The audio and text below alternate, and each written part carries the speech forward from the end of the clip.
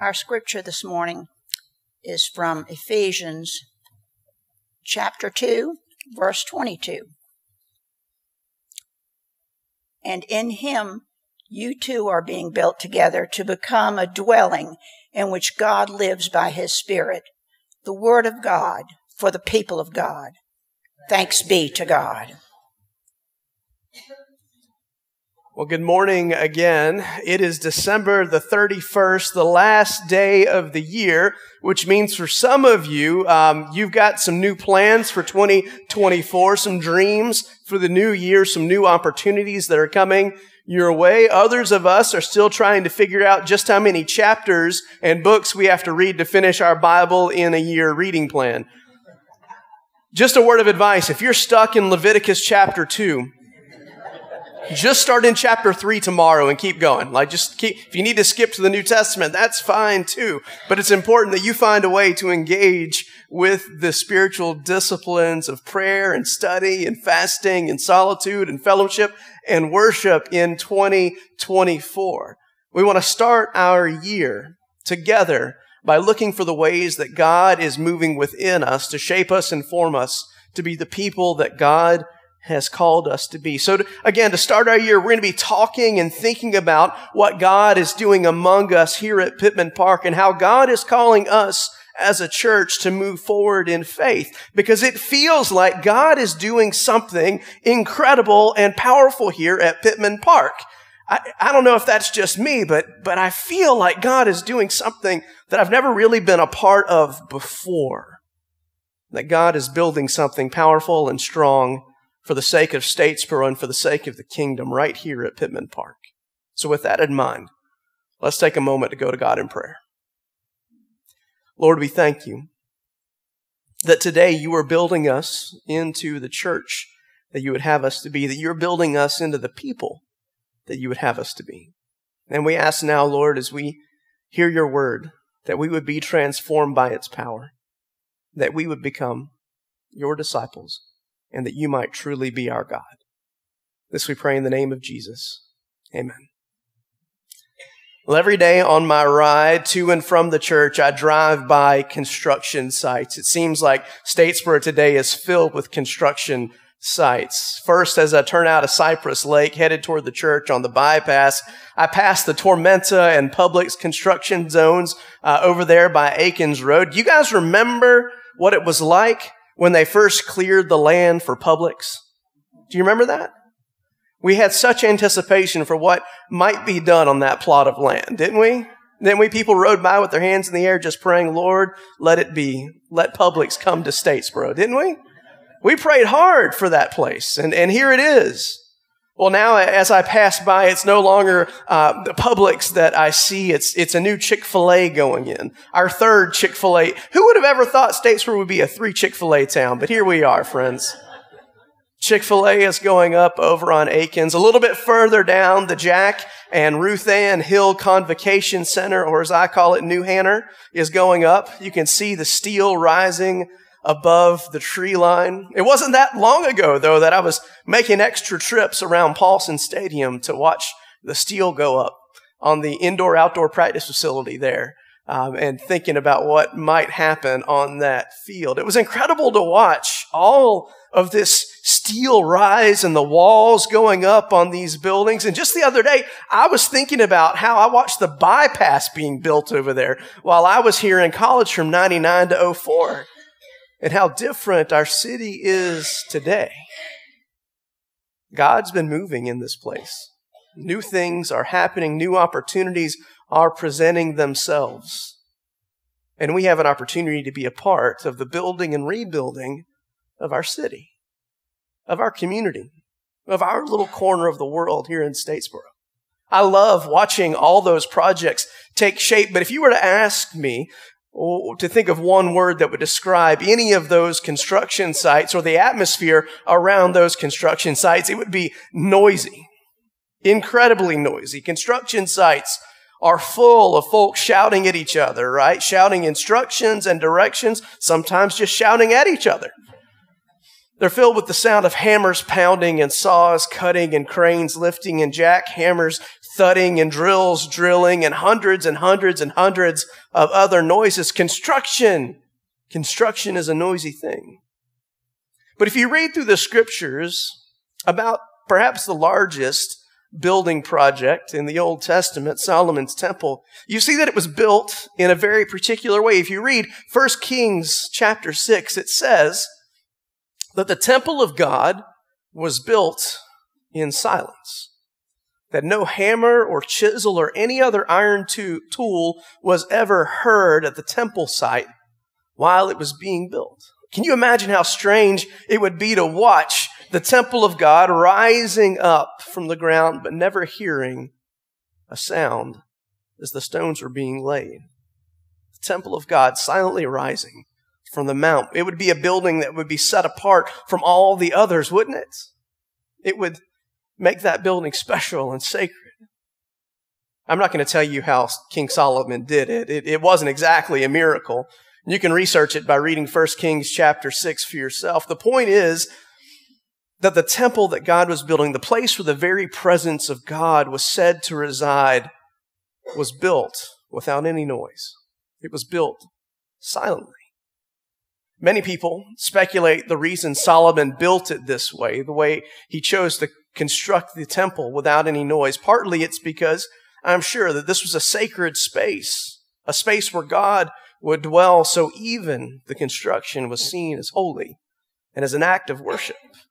The temple was holy, and Solomon wanted it to have an atmosphere of peace and order rather than the normal construction atmosphere of noise and chaos.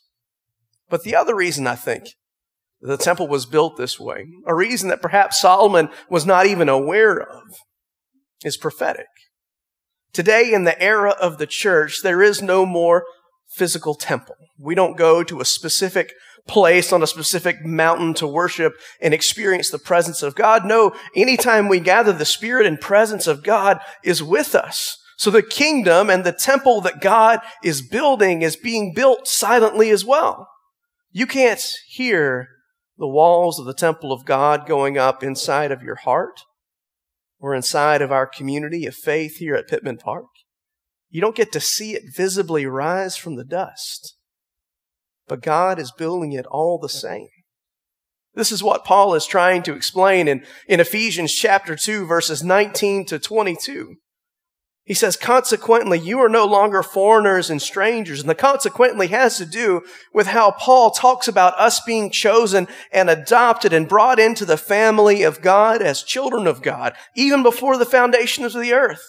How God had chosen us not to be estranged from God, but to be a part of His family. So he says, consequently, you are no longer foreigners and strangers, but fellow citizens with God's people and also members of His household, built on the foundation of the apostles and the prophets, with Christ Jesus Himself as the chief cornerstone. In Him, the whole building is joined together and rises to become a holy temple in the Lord. And in Him, you too are being built together to become a dwelling in which God lives by His Spirit. Paul is describing here what God is doing among God's people there in the city of Ephesus.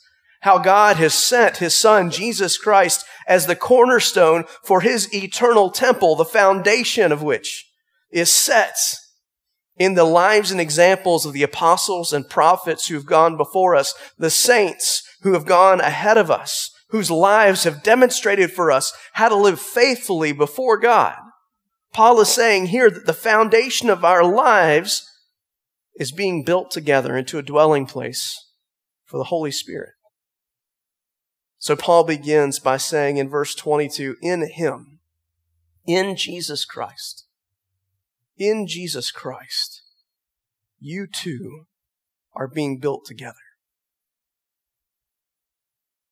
Which leads back to everything that Paul has said in the first 2 chapters of Ephesians. Up to this point in the letter, Paul has talked about how we are chosen in Christ before the foundation of the world, how through God's love we're adopted as children of God. But Paul goes even further and he says that Jesus, in Him, we have redemption, that through His blood we have forgiveness, that we have the riches of His grace, and that we've obtained an inheritance that we've been called according to God's purpose, and that we have hope in Christ. I could keep going on, but Paul, he lists again and again the wonderful riches that we have been blessed with by being in Christ. And in him, Paul says, you are being built. It's important that you hear those words in the right order, that in him we are being built. Paul doesn't say that we are built or that we are finished, but instead he says that we are being built, that day by day we are being formed, built into a dwelling place for the Holy Spirit. Like steel rising from a concrete foundation, our lives are being formed each day by God so that we might become together and individually God's dwelling place. This is one of the things I love about our theology as Methodists. We don't think that God, once we enter into a relationship with him, is done with us. But instead, no, we believe that God continues to work in us day by day to make us like him, to grow the fruit of the Spirit within us: love, joy, peace, patience, kindness, goodness, faithfulness, gentleness, and self-control. Those aren't gifts that are received, friends, but rather fruit that has grown up in us over time. And growth, friends, takes time. Think back to when you were in elementary school.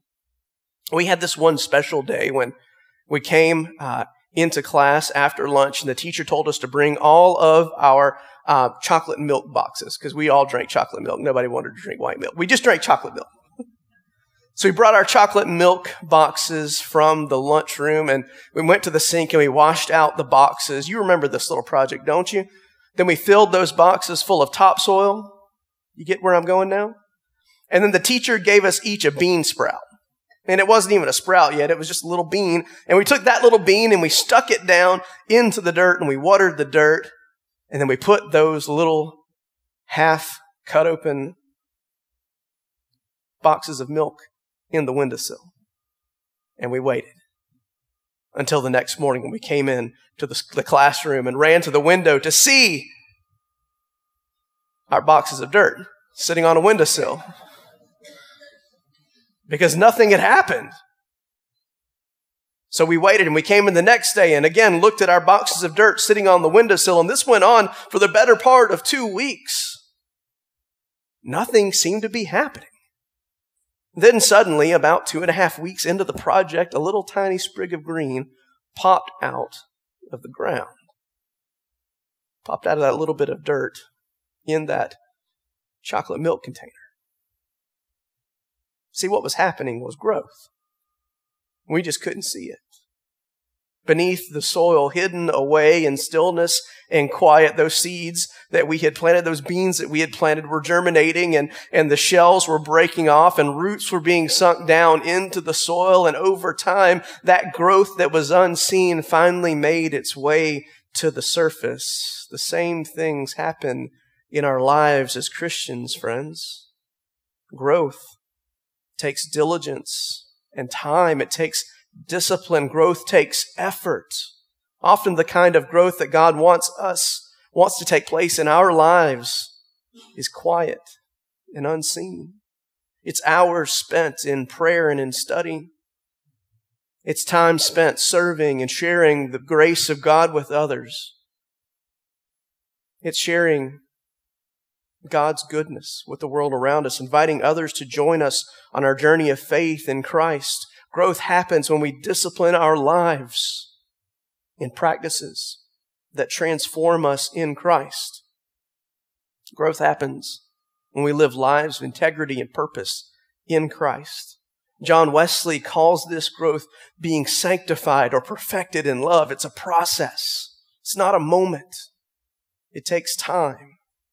But that process, that discipline, transforms us and reshapes our lives. Paul would say, it builds us. It forms us. And here's an even more miraculous thing. You and I, we're being built individually. We're growing individually, but we're also being built together in the same way. Individual stones compose the first temple of God. We too, our lives are being fit together in Christ. We're being joined together to become together a dwelling place for God. Because friends, a stone by itself is just a stone. But a stone shaped and properly set can become a wall, and a series of walls can become a building rising above the trees.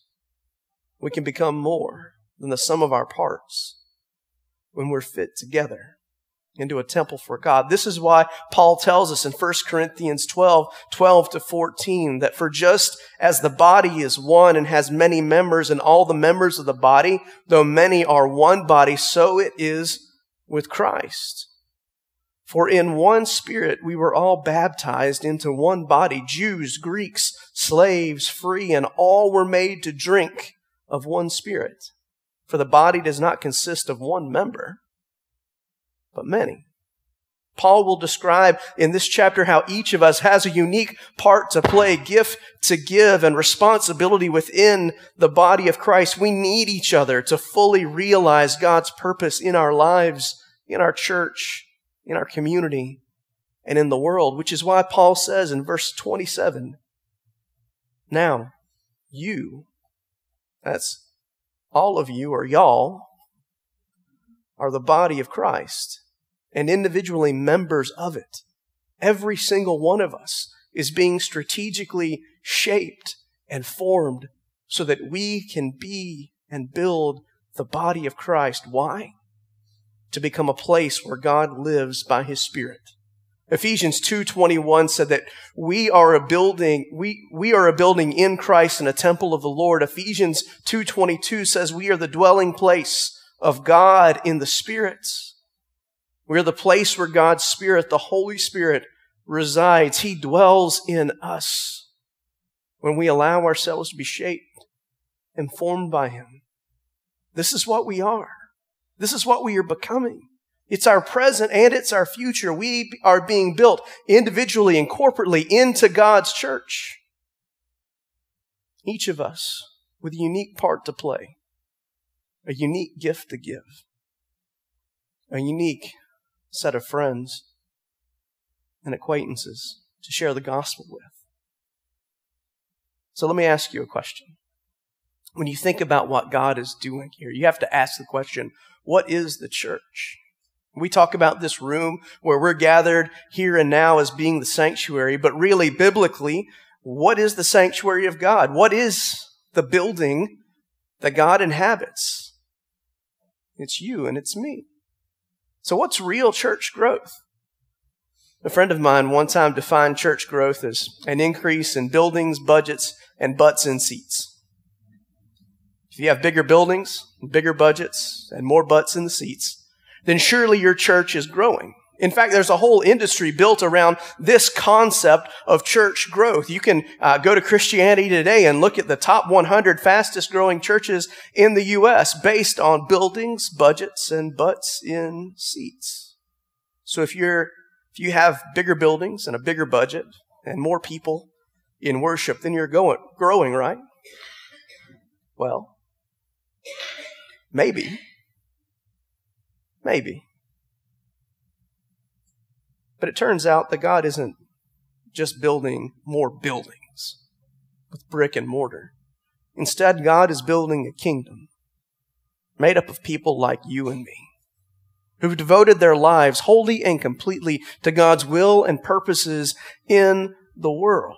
So the church that God is building is not about buildings and programs. It's not even about attendance.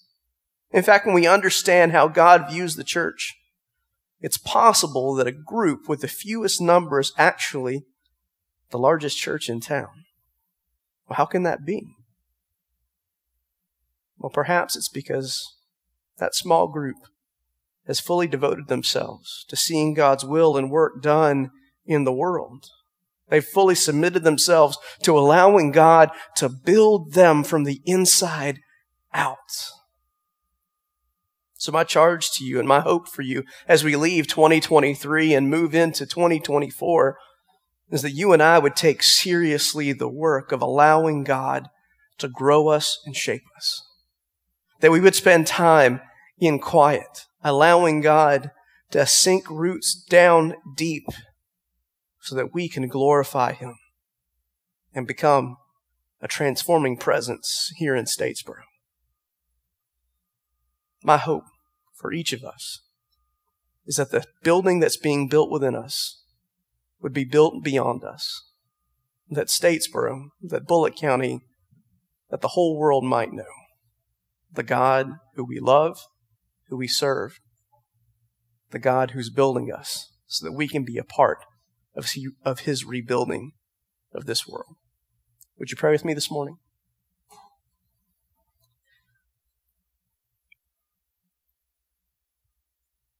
Lord, we thank you that you take broken vessels like us, misshapen blocks, and you reshape us and reform us so that we can be built into your temple, so that your kingdom can be built in our hearts, in our lives, and in our world.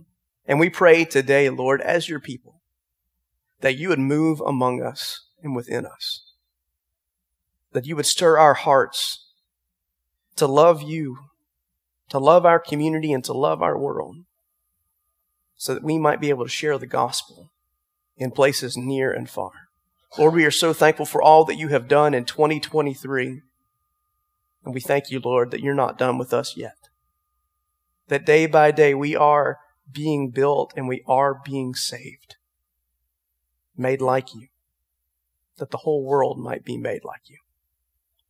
God, as we worship and celebrate this morning, remind us of the responsibility we have to love and to serve and to conform our lives to your life. Bless us and keep us now. It's in Jesus' name we pray. Amen.